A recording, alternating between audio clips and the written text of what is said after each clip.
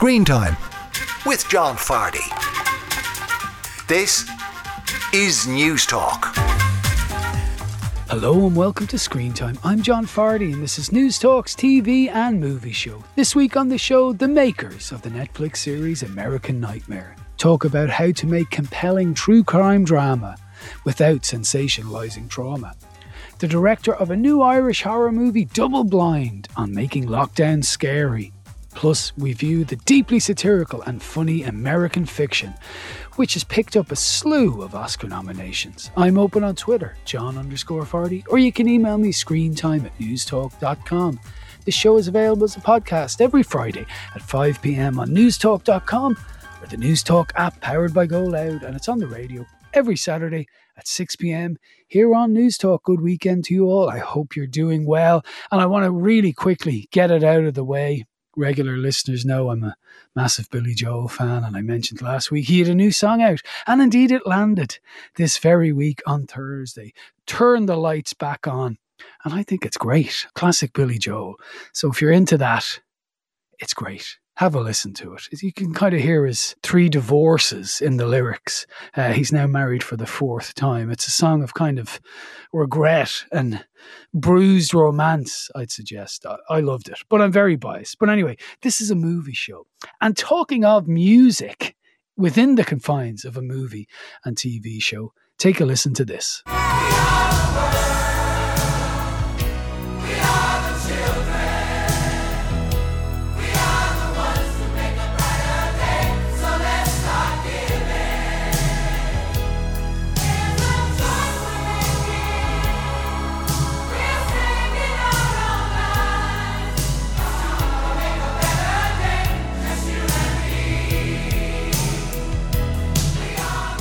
You swaying there, folks. All the hands together, down the back especially. That, of course, is We Are the World. Why am I playing that? Well, there was a pretty entertaining new documentary on Netflix called The Greatest Night in Pop. If you're a regular Netflix viewer, you've probably seen this pop up. This tells the story of the making of We Are the World, when all these huge 1980s stars in America came together on one night and recorded We Are the World. And this tells, it's kind of fascinating story of Lionel Richie, Harry Belafonte, Quincy Jones and Michael Jackson coming up and conceiving of this song and getting it turned around in one night after the American Music Awards. And it details getting them all in one room and all that involved, and was Springsteen in, was Prince in, we've just heard this guy's out. They eventually all come together and the cameras were all there, and you see this raggle-taggle of, you know, the biggest stars of the 80s, Bob Dylan, Bruce Springsteen, Tina Turner, the aforementioned Billy Joel, Paul Simon, Huey Lewis. They're all there, and some mad things happen, like Bob Dylan is just a fish out of water and it looks terrified at being there and possibly having to sing. One of the singers being slightly drunk, the song not really being finished in time and still working out how it's all going to play together. Lionel Richie having to host the American Music Awards and then go and do this on the QT. Bruce Springsteen showing up just in a car by himself without any fanfare. Prince not showing up and Sheila E. feeling like she was only there because they wanted Prince to be there. It's a great entertaining watch. I mean, it's self-congratulatory in some ways, all these stars coming together to feed the poor and starving in Africa.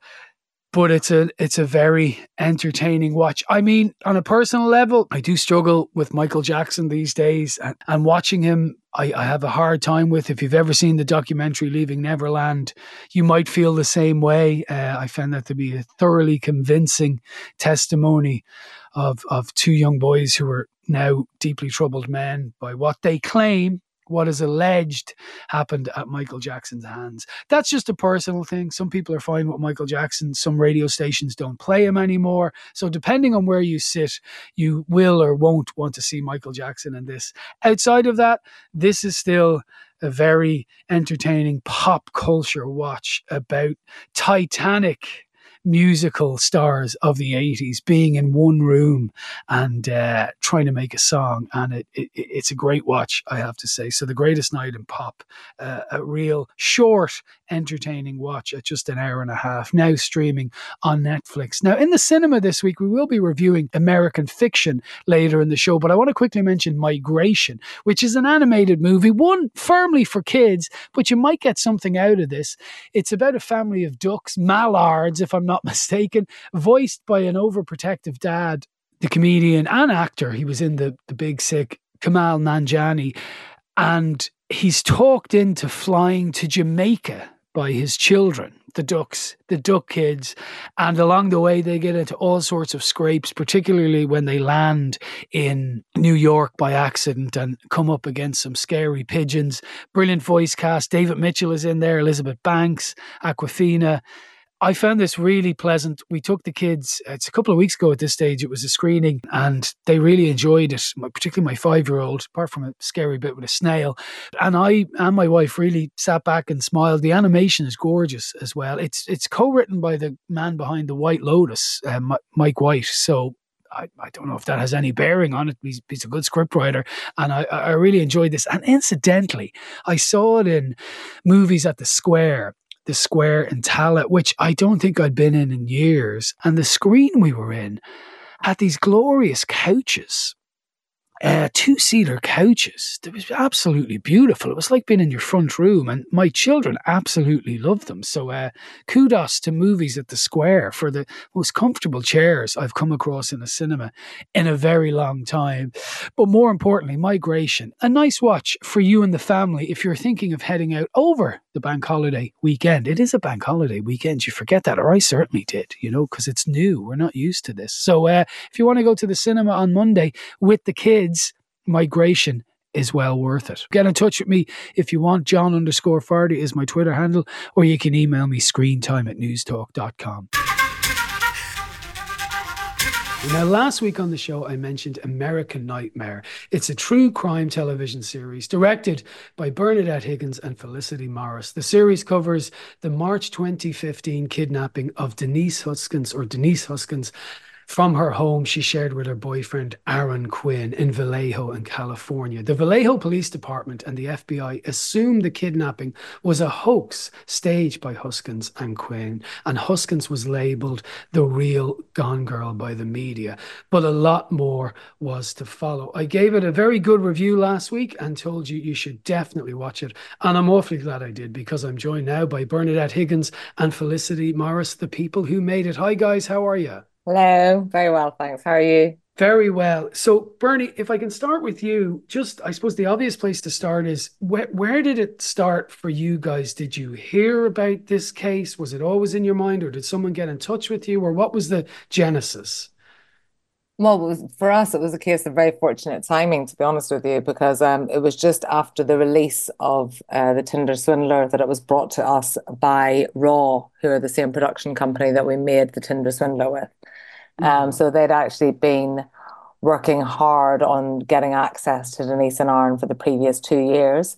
Okay. And then it was kind of just lucky for us that access came in just as we were starting to look for our next project. And it was brought to us. So I guess that's what happens when, after the success of The Tinder Swindler, people figure you're capable storytellers. And Felicity, just on that then, I mean, Denise and Aaron came to you, but I presume you have to build up a certain level of trust and let these people know you're serious and you're going to take their story seriously. Like, what was that initial meeting like? Well, a lot of groundwork had been done by the exec producer on this, Rebecca North. So she had been speaking to them for the 2 years. And then when Bernie and I came on to direct, obviously we were introduced to Denise and Aaron. And, it takes time to build trust with people. They might be sold on, or at least, signed up to a project. But certainly, that's just the start of it, because, this story could be told in countless different ways. And so for Bernie and I, the most important thing was really just to spend time getting to know them. And we spent, hours and hours and hours. Denise and Aaron gave up hours and hours and hours of their time talking to us on Zoom, telling us in forensic detail, everything that had happened to them, so that then, we could think about the story, think about how best to tell it, understand what was important to them, understand what they wanted this series to feel like, and for people, what they wanted people to take away from it, and really honor the reason why they would go on camera and, speak to an audience of millions about what happened to them. Yeah, it's funny you say that about the 2 years. Yesterday, I was doing something else on this radio station, and the guy said to me, gosh, and this was for a 15-minute interview, and the guy said to me, gosh, people really don't get what's involved in even setting up a radio interview. And that's magnified 1,000% in, making a movie or a documentary. We watch these things, and your thing's about 3 hours long, but the groundwork, people just don't get. It's a lifetime to organize these things. I'm often struck by that. Yeah, it's a real labor of love, which is why, we have to be so selective when it comes to choosing what stories we're going to tell, because we live and breathe those stories. From start to finish, we were on this for about 18 months from when we first kind of spoke to Denise and Aaron to then delivering the finished series to Netflix. And it's just all we think about. It's all we talk about. There's a lot of travel. There's a lot of very late nights, a lot of very early mornings. So you've really got to feel passionate about the story that you're telling. And one of the ways we kind of make those decisions is, why are we telling this story? Quite apart from the fact that it's obviously a thrilling, twisty, turny tale that anyone would want to, share in the pub. What's the takeaway? What do we want people to be talking about after they've digested this thrilling story? What's going to be resonating with them and landing with them? And there was just so many different themes to address in this one story, because it's a story and with three real parts to it. There's a home invasion, there's an abduction and kidnap, there's sexual assault. Any of those events on their own can stand up a documentary, and we had all of them within this one story. There's so much to talk about in terms of victims of sexual assaults, why women aren't believed, and there have been many, many conversations around that we've witnessed in the media and online since, which has been very rewarding for us. But then also, the systems that we live within, that we kind of are able to delude ourselves are there to protect us and to serve us, and actually sometimes they're the villain of the story. So looking at that as well, and looking at making this since kind of 2015, since Making a Murderer kind of started this whole kind of deluge of true crime doc and everyone becoming this armchair detective, kind of playing into that a little bit as well, and the true crime tropes, and challenging the viewers at home who think that they are detectives and they are lawyers and they do know what's happened, and just making everyone just kind of take a breath and think about our own kind of internalized prejudices and everything else. So it was such a rich story, quite apart from the top line of what actually happened, what it represents about the undercurrents of society that we live in. So there was a lot for us to get our teeth into. Sure. And just on that, I was going to ask you anyway, and either of you can answer this, but is there a moral bind you sometimes find yourself in with a story like this, particularly this, that you want to make something that people are going to talk about in the pub? Like, you guys are making documentaries that you want people to see. So there has to be, entertainment is the wrong word, but there has to be a gripping story here. Yet at the same time, you are dealing, particularly in Denise's case, with, the worst imaginable thing that ever could possibly happen to a woman or any human being. It must be a fine line at times. Totally. It has been an incredibly hard line for us to walk. And, there is no part of us that wanted to kind of use anything from the story of what happened as a sort of an exploitative crutch. Particularly with Denise's story, we wanted to be, as sensitive as we possibly could. And that's not just in what ends up on screen and what people end up seeing. It's how we work with contributors who are as vulnerable as Denise throughout the process as well. For instance, when we were interviewing her, we interviewed her for 3 days. She was actually 6 months pregnant at the time. And so you have to be really, really careful. We had a closed set so that it was just Bernie, myself, and the cinematographer that were in her, that she could see. And, you take lots and lots of breaks, because obviously reliving and telling a story like this is really hard. Yeah. But, I think that with Denise, she wanted her story to be told. She wanted for people to sit through and hear her talk about her experience and what happened to her, because ultimately that's exactly what she told the police, and they didn't believe her. So for this, there was a reason to go into her highly sensitive experience. And, the thought that from Bernie, from myself, from the rest of the team that then went into, well, what do we show of that to viewers? Because obviously there's no footage, there's no archive, was really difficult to get right, and to know that we were doing the right thing. And, Denise and Aaron saw the series before it came out. So, we had them to lean on to sort of let us know how they felt about it. And that's the most important thing for us at the end of the day, is, for the contributors to feel, especially in situations like this, to feel like their story has been told in a responsible, impactful way. No, I was just going to, in terms of the entertainment side of it, Denise and Aaron knew that this was going to be going on Netflix. This isn't Panorama, this isn't a Dateline or 2020. They know that what appears on Netflix, there has to be a narrative arc to it. And they also knew from watching The Tinder Swindler that Fliss and I, we make films and we tell stories in a way that's kind of as close to a movie as possible, really, so that people are enticed to sit down and watch it. Without feeling like they're being lectured or, having their Friday night a bit ruined. It's that Trojan horse approach, really, to telling a story. So it's like, you're coming in and there's all of the kind of the headlines of this are extremely titillating and everyone's excited about what is clearly going to be a roller coaster of a story. But, what they're learning through the course of that is perhaps more subtle and more nuanced, so that everybody gets to feel that they've got the experience that they want out of it. So the viewer gets to feel that they've had, and I understand your struggle to use the words entertainment, because, it's the same kind of struggle that we've had when we say that we hope people enjoy it. I mean, it's not something that should be enjoyed, but, it's hard to kind of find the words when you're looking at, Friday night entertainment.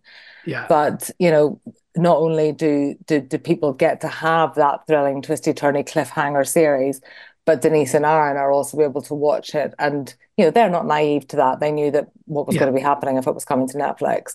But they also get to finish the series and say, but we got to say the things that we wanted to say, and we got to highlight the issues that we wanted to highlight. So everybody wins, really.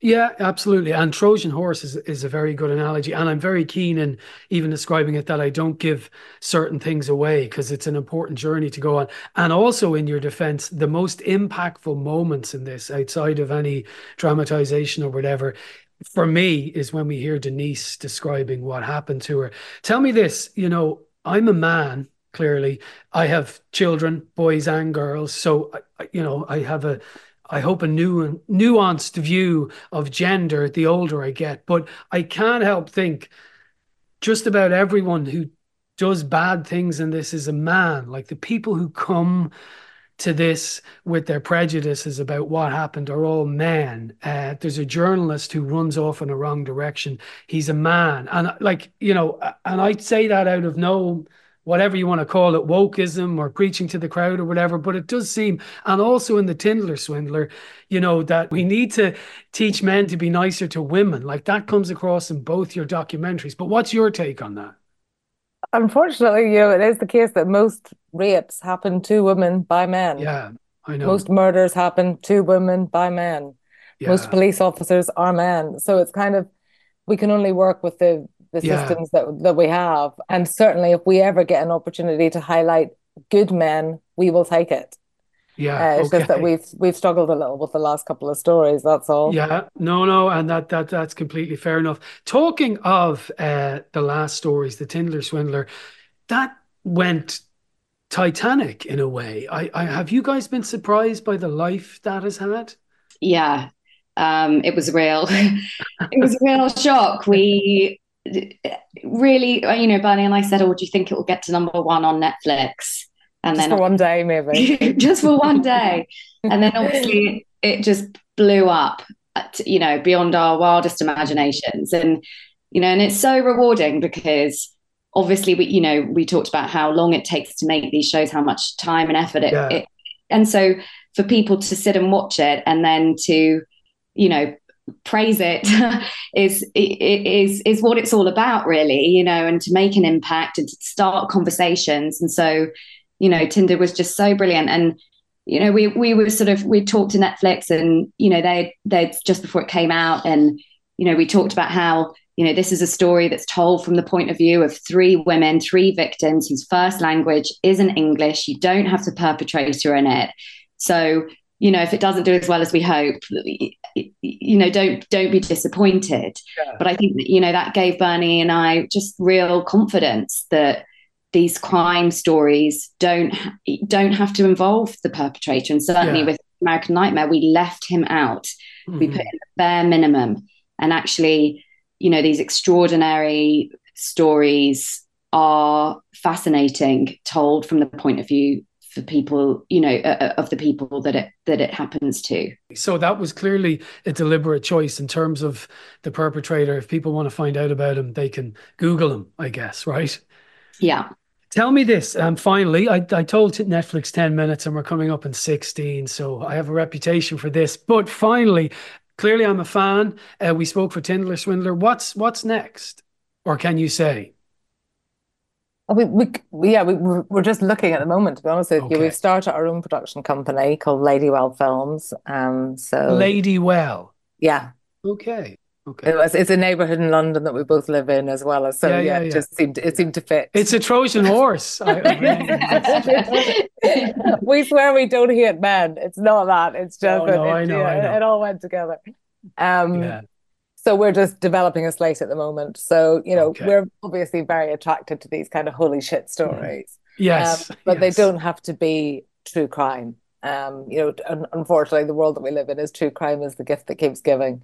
Yeah. But, we're also really open to extraordinary love stories or funny stories or, poignant historical moment stories. It's just that the last couple have been true crime, but also we're also not only looking at female-centric stories. What we want to do is build a stable of talent that we can nurture and kind of helm. But we want to tell lots of different stories from many different perspectives and really have as diverse a slate as we can. Well, look, for now, American Nightmare is great. And ladies and gentlemen should watch it because it's great viewing. And lovely to talk to you again, guys. Thanks a million. Thanks so much. Cheers. We're taken into what seems like an interrogation room. There's an FBI agent with us, and this officer sits down in front of me, and he introduces himself as Detective Mustard. Our goal when this thing started was to see you come home safe, and I'm glad that you survived this incident, and ultimately what we're chasing is the truth. They just held a press conference last night saying that I'm lying, and so I'm immediately just kind of on guard. But at the same time, I know that I desperately want to show them the truth and show them that they can believe me.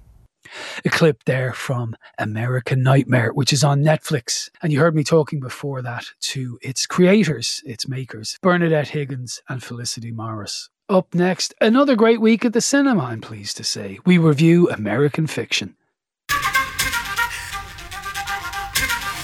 Now you're listening to Screentime News Talk's TV and movie show. Now, another big new release of the week is American Fiction, the Jeffrey Wright movie that has seen him garner an Oscar nomination, and it's also nominated for Best Picture and indeed Best Supporting Actor. It's a fascinating movie, which I have seen, but more importantly, film critic, film buff, film connoisseur Esther McCarthy has as well. Esther, hello, how are you? Hi, John. How are you? I'm a little bit in love with this film, is how I am. It's a really pleasant surprise as one of the last movies for Best Picture in the Oscar race, isn't it? Absolutely. And I think this is one of the last few I hadn't seen as well. And I was also pleasantly surprised. But it is a kind of, certainly a serious topic, even though it's comedic in lots of ways. Give listeners a sense of what it's about. Yeah, it's Jeffrey Wright, the great Jeffrey Wright, in leading man role, Can we have more of it, please? He is playing this character by the name of Thelonious Monk Ellison. Thelonious Monk, do you get it? So jazz fans will like that reference straight away. He's a successful writer who nevertheless has kind of found that mainstream success has kind of eluded him, I suppose. And, you know, we've seen the character of the frustrated writer many times on screen over the years, and he's the latest one of them. To say it, he's frustrated is a bit of an understatement, though, because not only does he feel the baggage of kind of slightly unrealised ambition, but he really is out of step with the modern world of publishing, I think is a fair way of putting it. He's a black writer, very middle class, well off, but he's always resisted these efforts in the publishing industry to tell his stories through the prism of race. And as the years have gone on, he's kind of found himself out of fashion then, because other writers have leaned into that, quite blatantly in some cases, to fulfill the needs of the needs and demands of a growing market. So that's really interesting. He decides to kick against all this in a very humorous and quite puerile, childish way, but no less funny for that. He decides to send his publisher a spoof manuscript in a pen name, talking about his background, inventing these fictional details, such as the fact that he's a working class black man who is a fugitive from the law. It's quite an outlandish and trashy story that he sends, thinking nobody will take it seriously and he'll just get some aggression and frustration off his chest. But to his horror and glee, simultaneously, I suppose, the book starts to take off. Indeed it does. And in tandem with that, we also have a perfectly realised, I would say, family dynamic story there as well, where he's back visiting with his mother and his wayward, let's say, slightly wayward brother, played by Sterling K. Brown. I found that aspect of it very pleasing and well handled. I thought it was well handled, and I think it elevated the film from being a mere satire, albeit a really good one, to grounding it in this really strong family drama and telling you about his own personal circumstances and making you believe, I think, that he would write the crazy book that he wrote. The reasons being, they're from a well-off family, but there's not much, cash flow running around. His brother is a bit of, a tricky character who's got him into trouble over the years and hasn't really shown up in terms of supporting their mother, who, is cared for. She's going through dementia. I think she's on the early paths to it, but it's pretty obvious as you get to know her character. And his sister and her daughter has been looking after her. But very early in the film, not a spoiler, really happens in the first 20 minutes, the daughter dies suddenly, leaving these two very different brothers kind of wringing their hands and wondering what to do with their mum. And I suppose the reality for an awful lot of Irish families will be how expensive good nursing care is for people you love who are getting older. And that really incentivizes him, I think, to writing the book and to going along with the crazy market demand for the story that he thinks is worthless and silly. Yeah. So they're the two strands of the stories. What did you like about this so much? It made me laugh more frequently than any screenplay I've watched in a long time. Time. It reminded me a little of the writings of Charlie Kaufman or even of Woody Allen in places.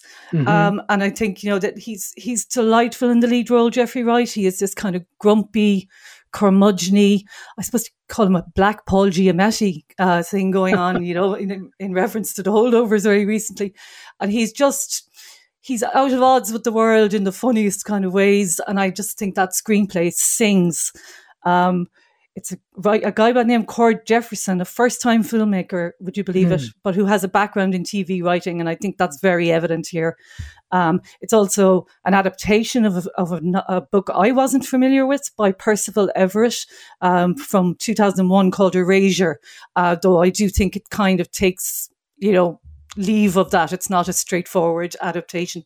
I just really liked this for its originality. It felt...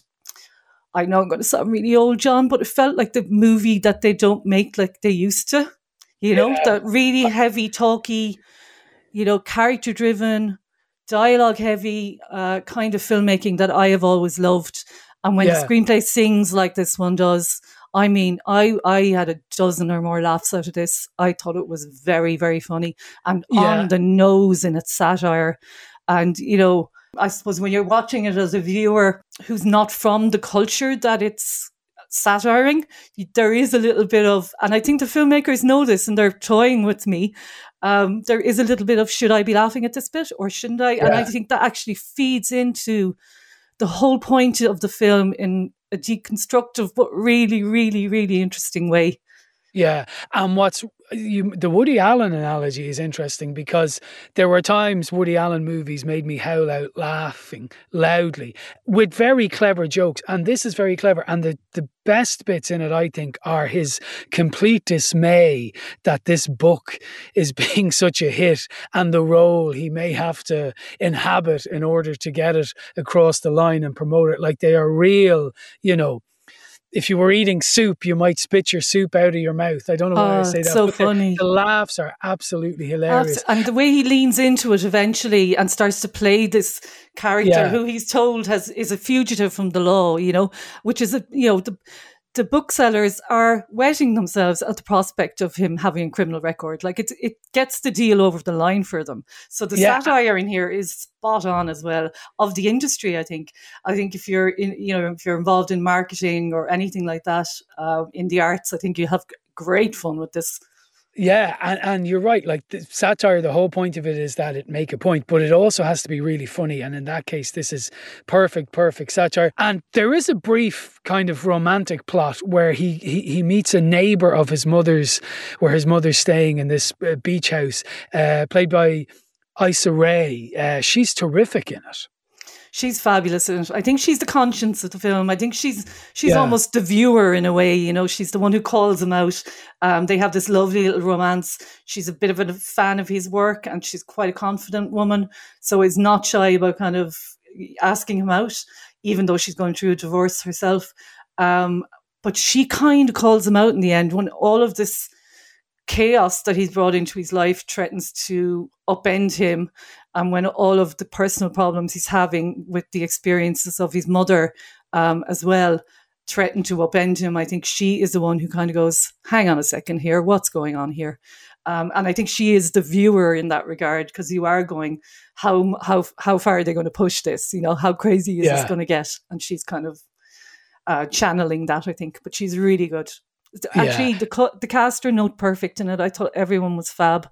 Well, I was just going to say Sterling K. Brown he's always great, but he's particularly good as the wayward brother, even though he probably might know more than Jeffrey Wright's character in some sense. What did you think of him? Yeah, he is ostensibly the ne'er-do-well brother, but you're not ever certain of what he's going to do, in the sense that sometimes he really comes to the right conclusions on stuff and sometimes he hits the nail on the head, but there's so much madness around him that's kind of quite fitful.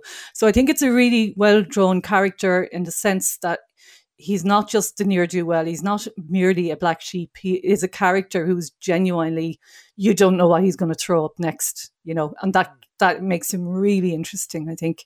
Yeah. Well, it has been a great few weeks for movies, from All of Us Strangers to The Holdovers. There have been some gems lately. I'm sensing you think this is a bit of a gem. So what would you be saying stars-wise? I think it's a bit of a gem. I'm hovering between 4 and 5 stars. And I suppose the reason I think I'm at 4 stars with this one, John, just because I wasn't sure how I felt about the ending of it. I think it's a film. It's a film that's kind of troubled and seeking its own ending ultimately. Is the 2 hours before that a riot? It absolutely is. And I haven't been able to come up with a better idea for an ending, failed screenwriter that I am. So there is that, and I can't go into why it didn't quite tie with me, but I just felt, I'm not quite sure how I felt about the ending. What did you think about it? Well, I'm in complete agreement with you. And I was thinking 4.5 stars, but the ending it sold it a bit short, I felt, and we can't go into it. But let's just say, we weren't sure how it should end. And you kind of got the impression the filmmakers weren't either. But that is the only damp squib, I would have and I agree with you that the 2 preceding hours were just delightful from start to finish. Clever, funny, satirical, warm, sweet, heartfelt, on the money, everything you want from a movie, really. A deserved Best Picture nominee, I think, very much so. And, very much so. I was watching the nominees being called out live to the audience, and let me say the cheer that went up when it got a Best Picture nom, and the cheer that went up when Jeffrey Wright got a Best Actor nomination, has me thinking, could we see a couple of surprises at this year's Oscars? Oh, that's interesting. I didn't watch them live, but maybe I should have. Yes, it was interesting. I mean, I can imagine. See him in a leading role again. Like, I almost forgot he played the artist Basquiat almost 30 years ago. Wow, that's a long time ago. It's a long time ago. And, more leading roles for Jeffrey Wright, please. Yes, he is Mr. Dependable in an ensemble cast, but my gosh, is he capable of carrying a film as well. Well said, well said. I interviewed him for Batman, which he was very good in, but he was, in the background slightly, Commissioner Gordon. Not the Bat, but he's very much the Bat in this, if that isn't a terrible analogy. So that's 4 stars for the great American fiction from myself, but more importantly, from Esther McCarthy. Thanks, Esther. Thanks, John. Excuse me, Ned, do you have any books by the writer Thelonious Ellison? Yeah, this way. Here you go. Right. Yeah. Wait a minute. Why are these books here? I'm not sure. I would imagine that this author, Ellison, is black. That's me. Ellison. Yeah. He is me, and he and I are black. Oh, bingo. No bingo, Ned. These books have nothing to do with African American studies. They're just literature. The blackest thing about this one is the ink. I don't decide what sections the books go in, and no one here does. That's how chain stores work. Right. And you don't make the rules. A clip there from American fiction. Jeffrey Wright. He's brilliant in it. He really is. He's curmudgeonly, but his heart is in the right place a lot of the time. It's a great watch. It really is. And one for your cinema viewing. And I was talking to film reviewer there, Esther McCarthy. Up next, a great new Irish movie, Double Blind. Now you're welcome back to Screentime News Talks TV and movie show. Now in cinemas next week is a new Irish movie, Double Blind, which tells the story of 7 people who arrive at a remote medical facility to take part in a clinical drug trial. All of them are young and broke, doing it for the money. The trial is supposed to be a kind of run of the mill, but after the first night they experience some strange effects, and by the 4th night, having not slept, they come to realise something rather deadly, that if they are to fall asleep they will die. That's the premise of this unusual and indeed pretty scary at times feature debut from Ian Hunt-Duffy. I should also mention that the facility goes into lockdown, and then there's a pretty scary 24 hours. A young lady who's a bit lost in her own life, Claire, becomes somewhat the reluctant leader of this raggle-taggle group of people, and she's played greatly by Millie Brady. As I say, Double Blind's the first feature-length feature by Ian Hunt-Duffy, whose previous short movie, Gridlock, was Oscar longlisted and won a staggering 60-plus awards on the Festival Circuit a few years. Circuit. There might be a Freudian slip in there. And Ian Hunt-Duffy joins me in studio now. Ian, how are you? I'm good. Thanks very much for having me, John. Not at all. My pleasure. Now, tell me this. I know you co-wrote it in part, or because I read 2 different things. No, so the screenwriter is Derek McGarrigle. In his entirety? In his entirety, yeah. Okay. But I work closely with Derek. We went to film school together. Right. He wrote my short films, and this is our first feature film together. But myself and the producer, Simon, we will be heavily involved in each draft, giving input and notes. That was the sense I got. And then, so, drug trials, there's a lot about them these days, and there's all sorts of issues about what harm they do to animals, what harm they do to people, all that sort of thing. It's a rich vein for a filmmaker to look at drug trials, though, I guess.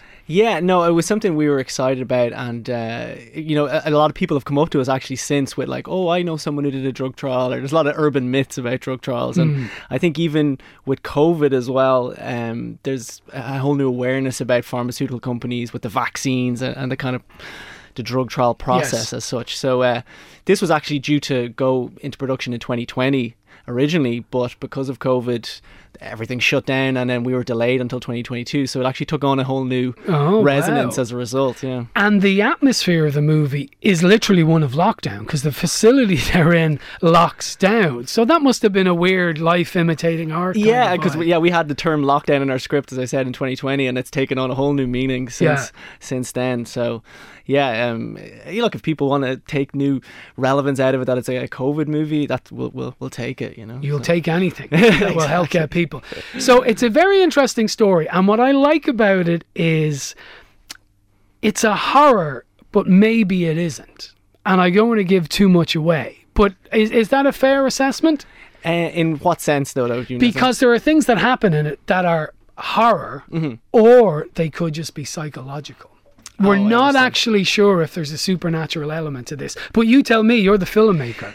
No, look, I don't want to spoil anything either, but I would say it's a horror/thriller, maybe a psychological horror thriller. There's a lot of suspense and tension, and yes, there are some horror elements, some jump scares, and a lot of atmosphere and that kind of. There is a lot of atmosphere in it as well. Millie Brady plays the kind of reluctant leader of the group who realizes the SH1T is hitting the fan and they're going to have to do something about this. How did she come to you? So we had a brilliant casting director on board the film called Amy Rowan, and we spent months and months trying to cast this film, because it's an ensemble piece. There's like 7 characters, as you said, so there was a lot of work and effort put into finding the individual characters, like everyone, so they have their own unique personality and voice and stand out. But we focused on Claire first, the protagonist, and as I said, it was a long search. But once we saw Millie's work, she was in The Last Kingdom, which is a Netflix show. And I met with Millie then. We had a lovely conversation about the film and the character, and she was just really excited about it. So once we got Millie on board, we then built out the ensemble, the rest of the cast out from there. And there's a doctor preceding all events, and that's Pollyanna McIntosh, who's kind of a favourite of horror movie makers. Yeah, she's a bit of a horror icon, really. Yeah. Remind people who she is and why she's a horror icon. So she was in a horror film called The Woman. That's kind of a cult classic. She was in Exam, which is another kind of one-room thriller horror. Like, this was a UK film from a few years back. She was in an Irish film called Let Us Pray, which was another horror film, and then most notably, I suppose people would know her from The Walking Dead and Vikings Valhalla, and she's coming back, and there's a spin-off actually coming out next month for The Walking Dead, The Ones Who Lived, and Pollyanna's in that as well. So I think fans of Walking Dead would know her. Absolutely, and as soon as you see her on screen, you'll know exactly who she is. And she has a horror presence, even though she seems like a very present. She's absolutely lovely. Yeah, she's a pleasure to work with. Yeah. So tell me this: I'm always interested when someone who's been making short movies finally gets the keys to the kingdom and makes their big one. So this is your first full-length feature film. Yeah. Was it hard? Oh yeah, it was very difficult, but it was exciting as well, as you said, to finally get that opportunity to feature. That was always the goal. I think for me anyway, short films were the stepping stone towards making that first feature, and we were using our short films as sort of a blueprint towards the kind of tone and the style of film, the genre we wanted to work in for our first feature film. So we were always trying to build towards Double Blind. And just the ending, which I won't give away, but it gets very dramatic. It's not an action movie, but towards the end it's full on for about 20 minutes of running around chaotically, let's say, right? Yeah. Was that a big leap for you to film that amount of action? I suppose there are some action scenes in Gridlock. You mentioned the short film you mentioned, but no, I suppose this was my first time working with a stunt team, a proper stunt team, and choreographing fights or action sequences. But it was a lot of fun. Myself and Derek were children of the 80s. We grew up on these kind of genre films, thrillers. John Carpenter, John McTiernan, I can see all James that Cameron. So all those influences come to the fore, and I think that this was kind of a love letter to some of those films. There's also, you have this weird thing where you're watching all these people trying not to fall asleep. Yeah. It's quite, you have that feeling, it's like being on an airplane or something when you're trying to sleep or something. The idea of not falling asleep because your life literally depends on it. Millie and the cast, they do a great job at that kind of stay awake vibe. Yeah, no, we did a lot of research into, you know, some of the physical and mental effects that comes with sleep deprivation. There's lots of studies out there. So we looked at like medical studies, and we would talk about different physical attributes they could do for each character. We went through the script even with a 10-point sleepiness scale, you know, 1 to 10, and we would mark out scenes. This is where you are in the scale in this scene. And then also during pre-production, I had my first child, so there was a lot of research there into sleep deprivation, as I'm sure a lot of new parents will know. So yes, I hear that. Yeah. I hear that. Mine are no longer doing that, sleeping most of the night, but I hear that. And actually, that's kind of, it reminded me a bit of that. The idea, go to sleep, I beg of you. Well, Double Blind, I nearly called it Double Bind. Double Blind is directed by Ian Hunt-Duffy. It is in cinemas from the 9th of February. That's next Friday. It will certainly not put you to sleep, but it will keep you awake. So the very best of luck with it, Ian. Thanks so much, Sean. Thanks a million. No. Stay awake. Everyone, stay awake. Whatever you do, don't go to sleep. Don't even close your eyes. Listen to me. If you fall asleep, you'll die. What? I'm telling you. I saw our scans. This drug is... You saw our scans? I snuck into Dr. Burke's office. I knew something wasn't right. For the last 4 days, our brains have been pushed into overdrive, and now they're shutting down. What do you mean shut down? How does a brain go into overdrive? What do you mean? When you're asleep, your brain is still active. What you're feeling now is your brain trying to shut itself down. The drug is... Are you telling us we're gonna die? No, not if we stay awake. We just need to stay awake until we can get out of here and get help.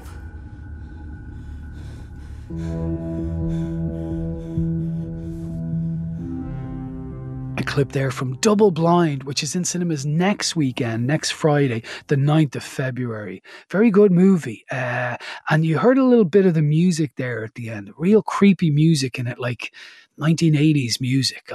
You know, that weird sci-fi. Maybe it's not the 80s, but strange sci-fi music in it. I really enjoyed it. Double Blind in cinemas from the 9th of February. And you heard me talking to its director, Ian Hunt-Duffy. That is it for this week. What's on the show next week? All sorts of stuff. You'll have to tune in to find out. I do actually know. I'm just not sure what's going on. There's a couple of things in the air, as there will be in the coming weeks, including an interview with Ray Winston, which I did yesterday, which I'll be bringing to you in due course. That is it for this week. My thanks to Anne-Marie Kane, who helped out on the show. You can get in touch with me any stage. John_Fardy is my Twitter handle, or you can email me screentime@newstalk.com. I'll just remind you this show is available as a podcast every Friday at 5 p.m. on newstalk.com or the Newstalk app powered by Go Loud. And it's on the radio every Saturday at 6 p.m. on Saturday. It's also repeated on Sunday evenings at 8 p.m. Enjoy the remainder of this bank holiday weekend. Have a safe week ahead, and I'll talk to you next week.